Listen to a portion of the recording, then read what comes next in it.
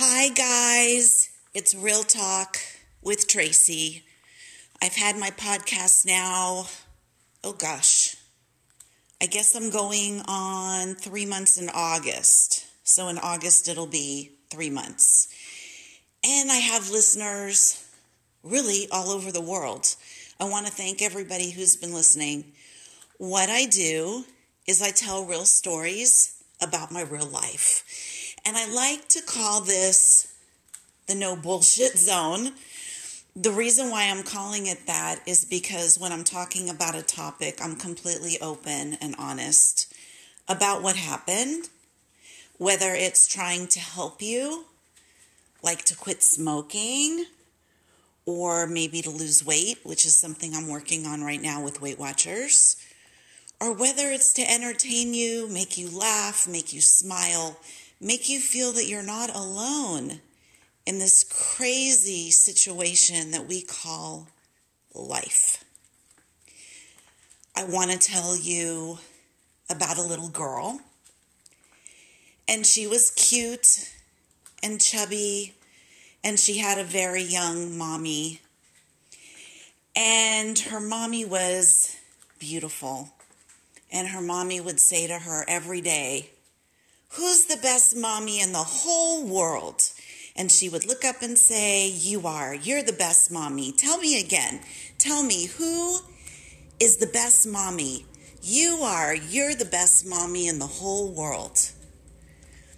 And they were happy, and they loved each other, and the mommy would give her lots of hugs and kisses, and make her little treats and leave them out in the morning, even if she slept in.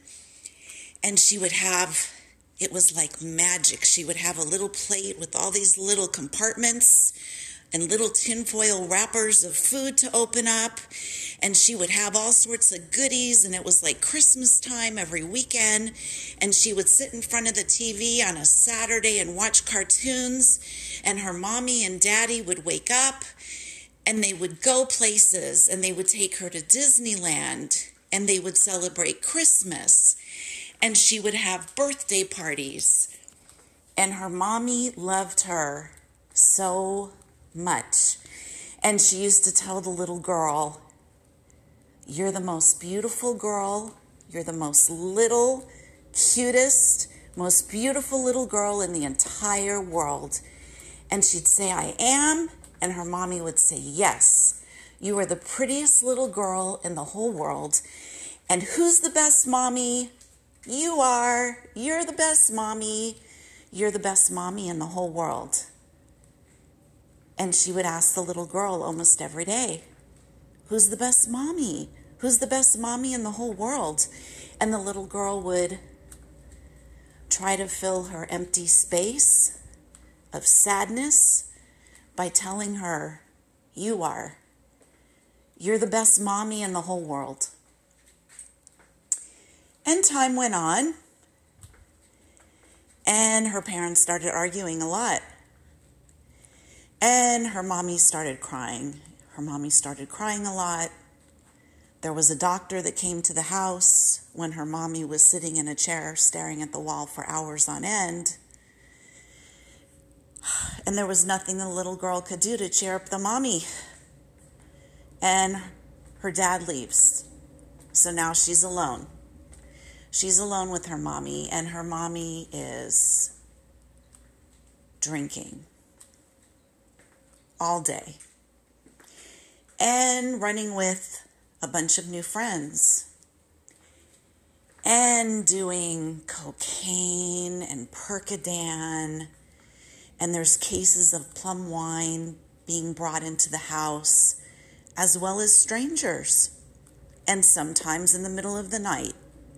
And her mommy goes out dancing and brings home strange men at 2 and 3 in the morning, and wakes up her little daughter and says, "Hey, everybody, this is my kid. She plays the piano." And she pulls me over in my nightgown and sits me on the piano stool so I can perform like a monkey with an accordion player. You ever seen one of those little trained monkeys? and the accordion players. So, of course, I wanted to make her happy, and I would do this. I would entertain and sing and play the piano for these strange people that were coming over, these strangers in the middle of the night. And then the mommy started leaving. She started leaving, sometimes up to a week. And the little girl, who was me, was all by herself. And the house was scary because it was on a lake. And it was very dark outside, and there was a lot of big windows. And Gloria, which was my mother, had a lot of parties and entertained a lot of men. And they would just come by whenever. And sometimes they would knock on the door when she wasn't home. And I would never open the door. And they would try to get me to open the door. And I was very scared. And I was 12 years old. And I would be in her bedroom in the back of the house at Malibu Lake, balled up in a comforter, so scared, so alone, not understanding what happened to my mother, who was the best mommy in the whole world. What happened? And one day she came home and she said to me, my whole life, it's been all about you. And now it's my turn. My life is going to be all about me. Not about you. Not anymore.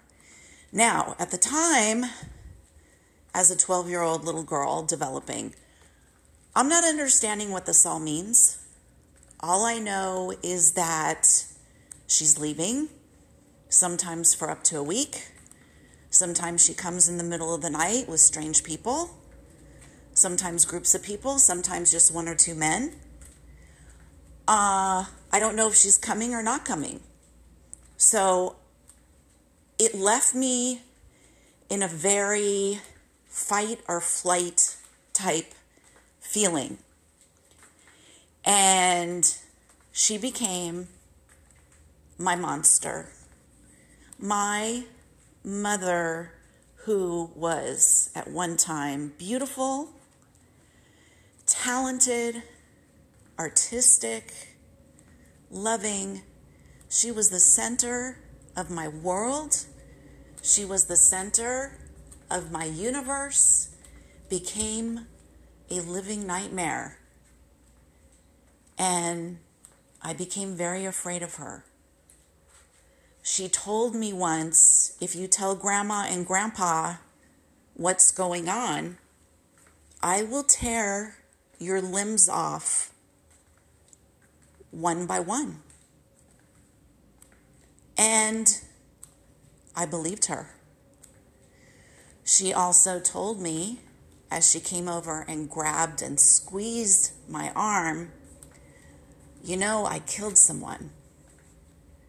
I was in the army and I was raped by a woman in the army, and I killed her with my bare hands. I killed her, but don't worry, as she squeezed my arm tighter and tighter and tighter, I would never hurt you. And at that point, folks, I was done. I didn't want to be there anymore. She also said to me, and I'm not really your mother. You know your Aunt Janice? That's really your mother. I'm just a glorified babysitter. We adopted you when you were an infant. And so I'm not even really your mother. And as I was starting to get my period at 12, become a young woman, develop into a young adult, she kind of banished me. Didn't want anything to do with me other than to entertain her guests when she would bring people over. She was a drunk. She was completely out of control and out of her mind. And it just scared the crap out of me. So I was in gifted classes at school, and I went to my teachers and I said, I need you to take me to the police station because I need to get out of there before something happens. I'm really afraid. So went to the police station, filed a report against her, and I went into foster care. And let me tell you, foster care for me was such a relief.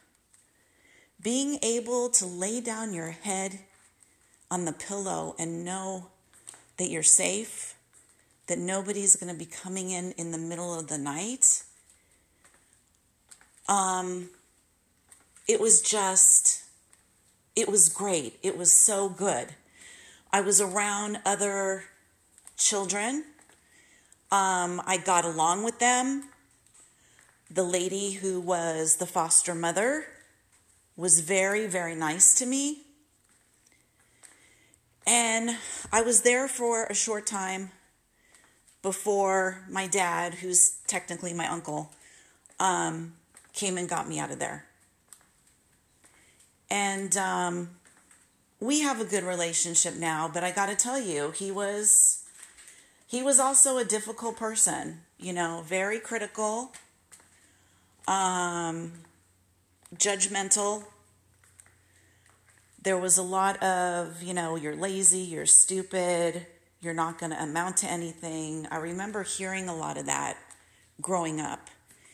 And to be honest with you guys, I was tired. I had Hashimoto's thyroid disease for probably as long as I can remember. I wasn't diagnosed until like 18 when I took myself to a doctor. But I was always just tired. I was constipated. I was always like mentally sharper than I was physically being able to keep up, just because I was tired. And I think a lot of it had to do with this medical condition, this Hashimoto's. So anyway, didn't really feel like I wanted to be with my dad. He would leave usually on Fridays to be with his girlfriend, and he wouldn't come home until like Monday night. So I would be alone all those weekends by myself. And gotta be honest, I ran wild. I was a wild girl, going out dancing 4 or 5 nights a week. Have regrets, but I gotta tell you, the story ends great because I married the most wonderful man ever, and I have a good marriage, a really great marriage. I married my hero, my soulmate. I'm very fortunate.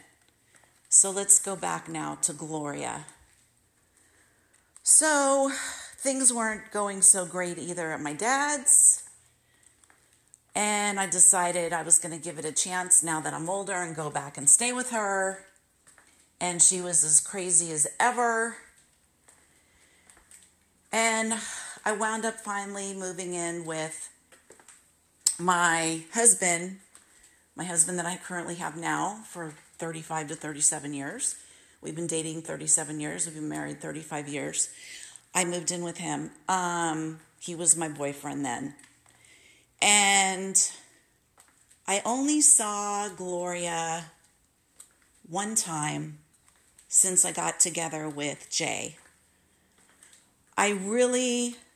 She was really a poison, and I really didn't want him to see her or meet her or be around her. And I feared her for years. I went years and years and years to counseling, trying to get over the abuse.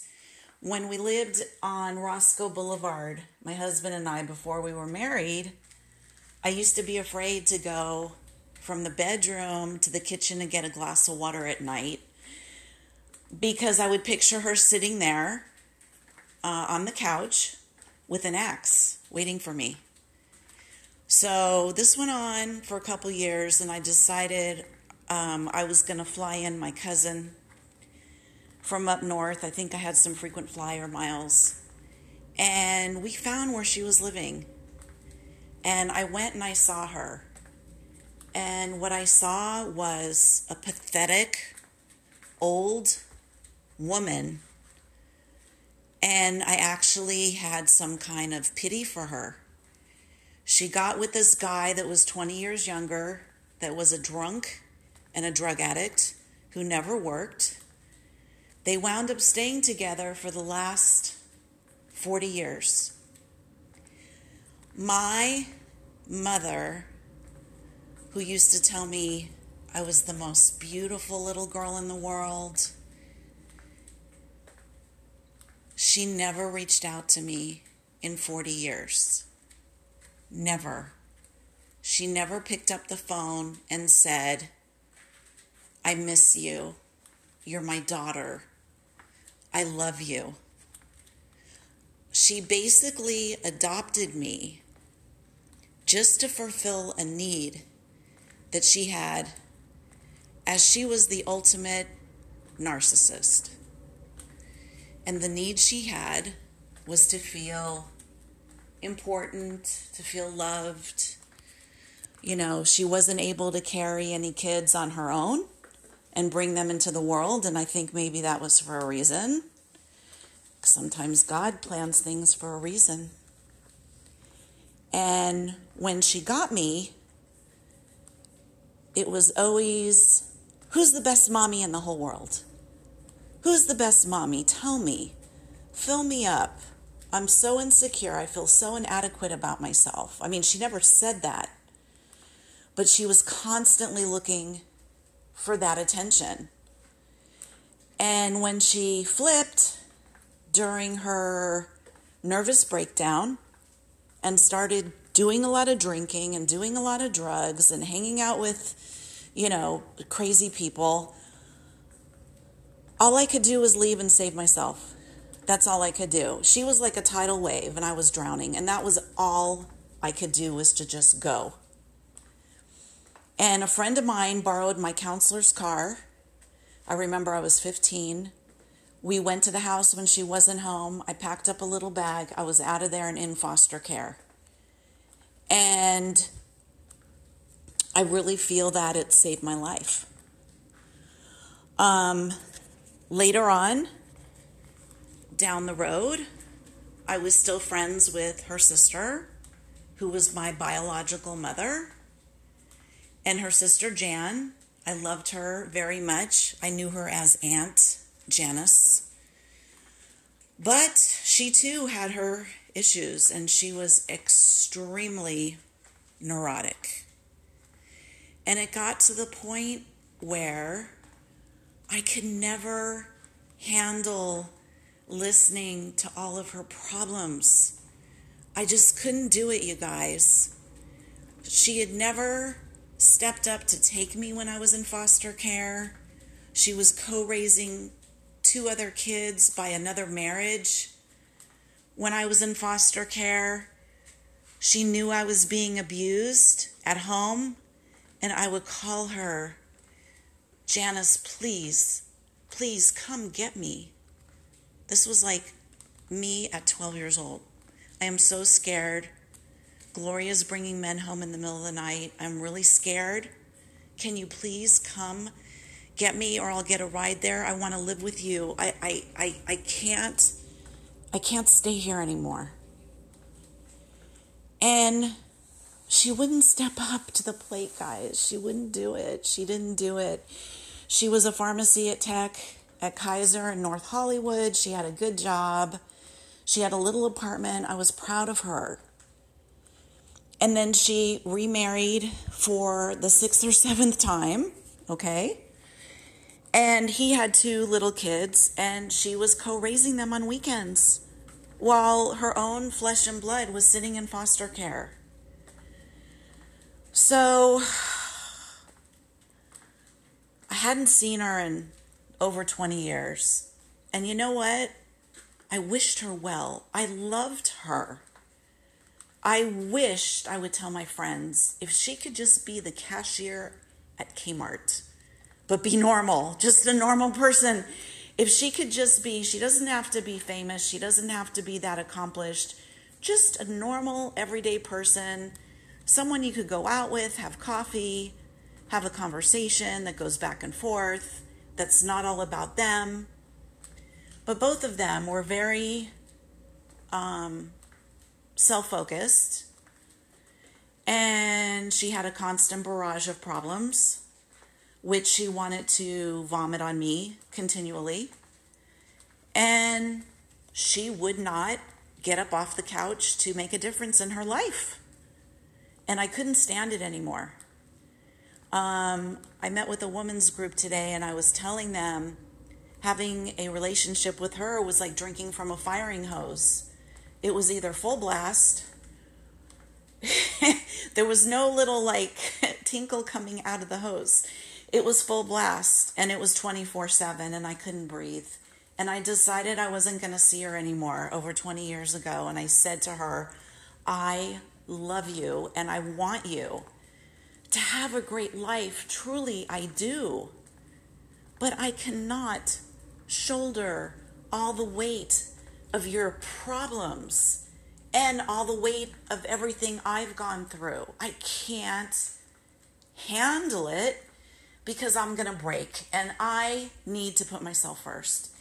And guys, that's what I did. I put myself first, and I cut off the relationship. So, last October, during COVID, I find out that Gloria, who was still a drunk, living with her drunk, loser, younger, she finally married him, guy who never worked a day in his life since he'd been with her for 40 years. He lived off of her. And she had gone into hospice because I believe, I heard from my cousin, she fell down and broke her hip. Anyway, I got word that she died. And my cousin, who's very loving and very caring, who has another mother, the third sister, bunch of crazy sisters, she called and said, you know, I really think that we should let Jan, who's my biological mom, I think we should let her know that Gloria died. And I said, you know, they don't even have a relationship. I just don't know if it's a good idea to even reach out. And, you know, my cousin is just such a wonderful person. She's like, oh gosh, I just really feel like it's the right thing to do. How do you feel about it? And I said, you know what, if you want to do that, that's great. So she called her, and the next day I get a call from my cousin, and she said, you're not going to believe this. And I said, well, what? She said, Janice died the same week as Gloria. And I said, are you sure? And she said, well, I see her obituary here.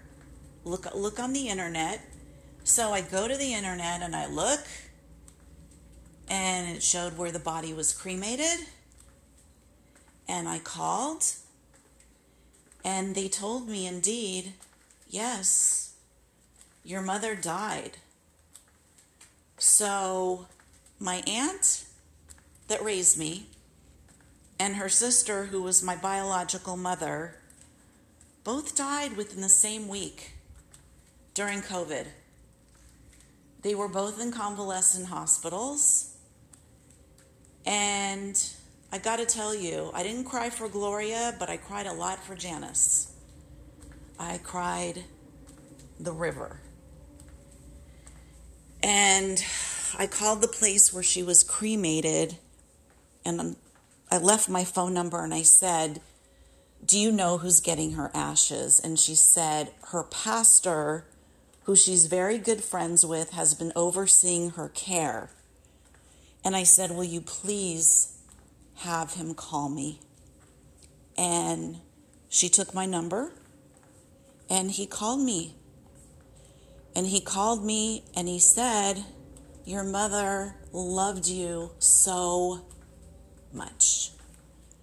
And she wanted to have a relationship with you so much, but she knew how neurotic and how difficult she was. And she understood, in a way, why you didn't want to see her. And she wasn't mad about it. She wasn't mad at you. She was proud of you and she loved you.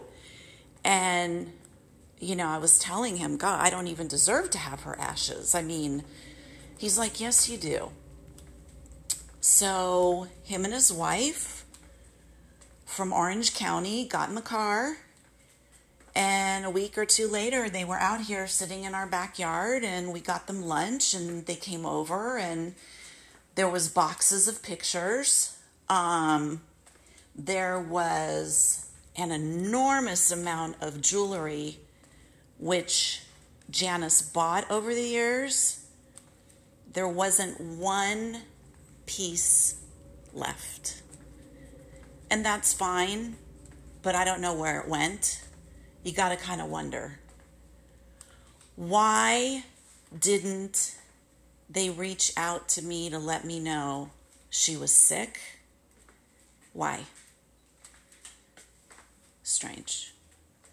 Because I would have gone and I would have seen her. But nobody told me and I had no idea. So, I got my mom's, whatever, my biological mom's. I have her ashes here, and I bought a beautiful urn.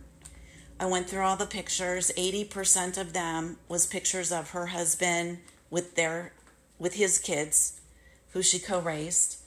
I packed up 2 big boxes, spent a couple $100, and sent all these pictures out to Mindy. And I'm glad that she could have those, because she didn't have even one picture from them. And her dad had passed away as well. So I feel, it's mixed feelings on how I feel. I'm so sad that neither one of my mothers got to see me and really know me as an adult. Got to enjoy and see our home, just the way my home is decorated.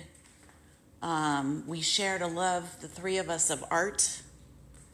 They missed my whole life, you guys. They missed everything. All the Thanksgivings, all the Christmases. And it's heartbreaking because, my biological dad came back in my life when I was 18. There's another podcast about him. And in a lot of ways, he missed my whole life too. What you're talking about here is a lot of very narcissistic people that are really just self-focused on themselves. And I don't know what causes that. I don't know if it's when you're raised that you're given everything, and so you feel like the world just revolves around you. I don't know. What I do know is that my uncle, who I consider my father, who raised me, is back in my life now. And I have forgiven everything that I was mad about growing up. I have been able to let go of that and to really cherish the moments that I have with him. He's going to be 89. He's really up there in years.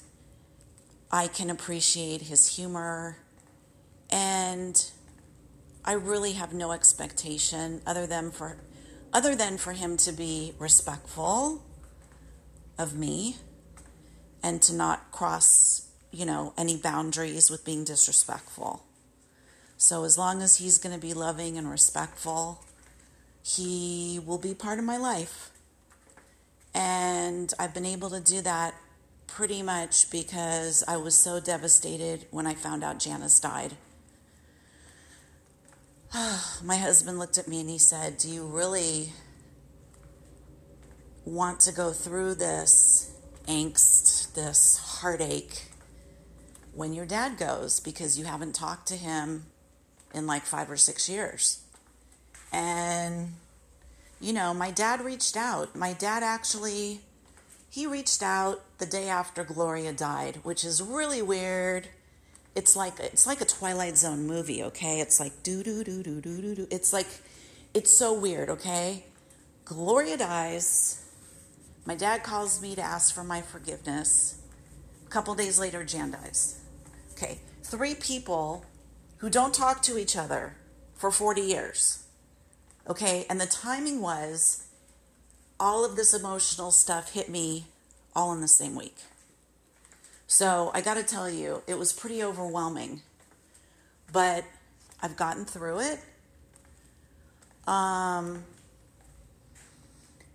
It feels good to be able to share my story, even though you don't know everything, but it feels good to be able to talk about it, to be able to not feel so shameful and hiding.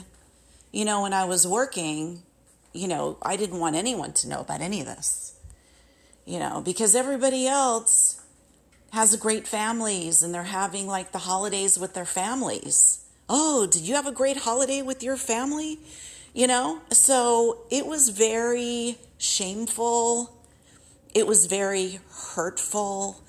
I have good friends that have invited me in, to be at their events. But I still don't feel like part of it. You know what I mean? I'm like the outsider. It's like all of them are hugging and kissing and smooching and their family. But I do have a great relationship with God. I have just the best husband ever, who is my best friend. And you guys, that's my saving grace. That is, I think God sent him to me right across the dance floor. That's what happened. He slid across the dance floor, right into my arms. And let me tell you, he was hot on the dance floor. He had a lot of women after him. But I'm the one that got to marry him. And he's an amazing person. And for that, I am so, so grateful. I am grateful that I have my cousin who I adore in my life. I am grateful that I've been able to meet my biological half-brother. That's another story, which I will do on a separate podcast. I'm grateful for a lot of things. And unfortunately, I never had kids because I was too afraid. And it just never happened. Jay and I never got pregnant, or I think we would have done it. But it didn't happen. I've had really great nieces and nephews on his side. I've had a lot of joy and a lot of love in my life, even though sometimes I feel very alone, like I'm really missing out, especially Jewish holidays, because even though I'm Christian, I'm also a Jew.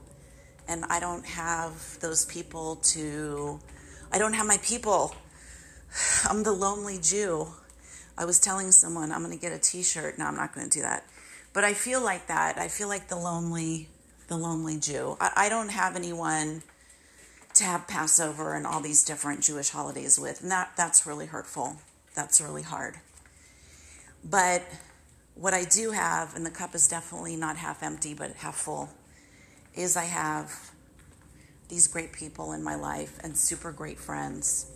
And I'm very, very, very, very fortunate. So anyway, guys, I try to keep these under a half an hour. This one was 34 minutes. I appreciate you letting me share bits of my life with you. I hope if you're going through similar crap that you will feel like you're not so alone in it. And My podcasts are to entertain, inspire, help you, and they will be there, hopefully always, even when I'm gone, because we're all going one day. I'm hoping to make it to like maybe, 85, 89, as long as I'm in good health. But I like the idea that I can leave this, all these stories for other people. It really makes me feel good. And I met a lady today at the meetup group I started, and she was so complimentary and really liked my podcast, and it really touched my heart. It really made it all worth it, and it really made me feel good. So anyway, guys, I still ask myself why didn't my mother get better? Either one of them. Why didn't Gloria reach out? Do you know what Gloria did? She willed to her loser husband, the one that they used to beat each other up. I heard from my cousin through the grapevine and talked to the neighbor after she died. The police used to be called to go there all the time, so they used to beat each other up. This is the relationship she wanted in her life. Not a relationship with a loving, caring daughter, but a loser guy who never worked, got his license taken away, and was abusive. And they were abusive to each other. They were both very abusive to each other. So he sold the house, I think 3 to 5 days after she died. And he got $675,000. Did she ever think of me to even leave me a letter, a piece of jewelry, anything? Nothing. Nothing. I was completely forgotten. And I think it's just, I may take this to my grave, you guys. It may take a lifetime to get past being able to accept that this woman who I adored and loved and admired and looked up to as a little girl completely forgot me and abandoned me completely in every way possible. But anyway, on a happier note, oh shit, I don't want to be a downer. Let's be happy now. Let's be happy again. Thank you for letting me share this part of my journey with you. And please feel free to listen to other podcasts and share them. You've been listening to, hi guys, Real Talk with Tracy. Bye for now, guys. Bye-bye.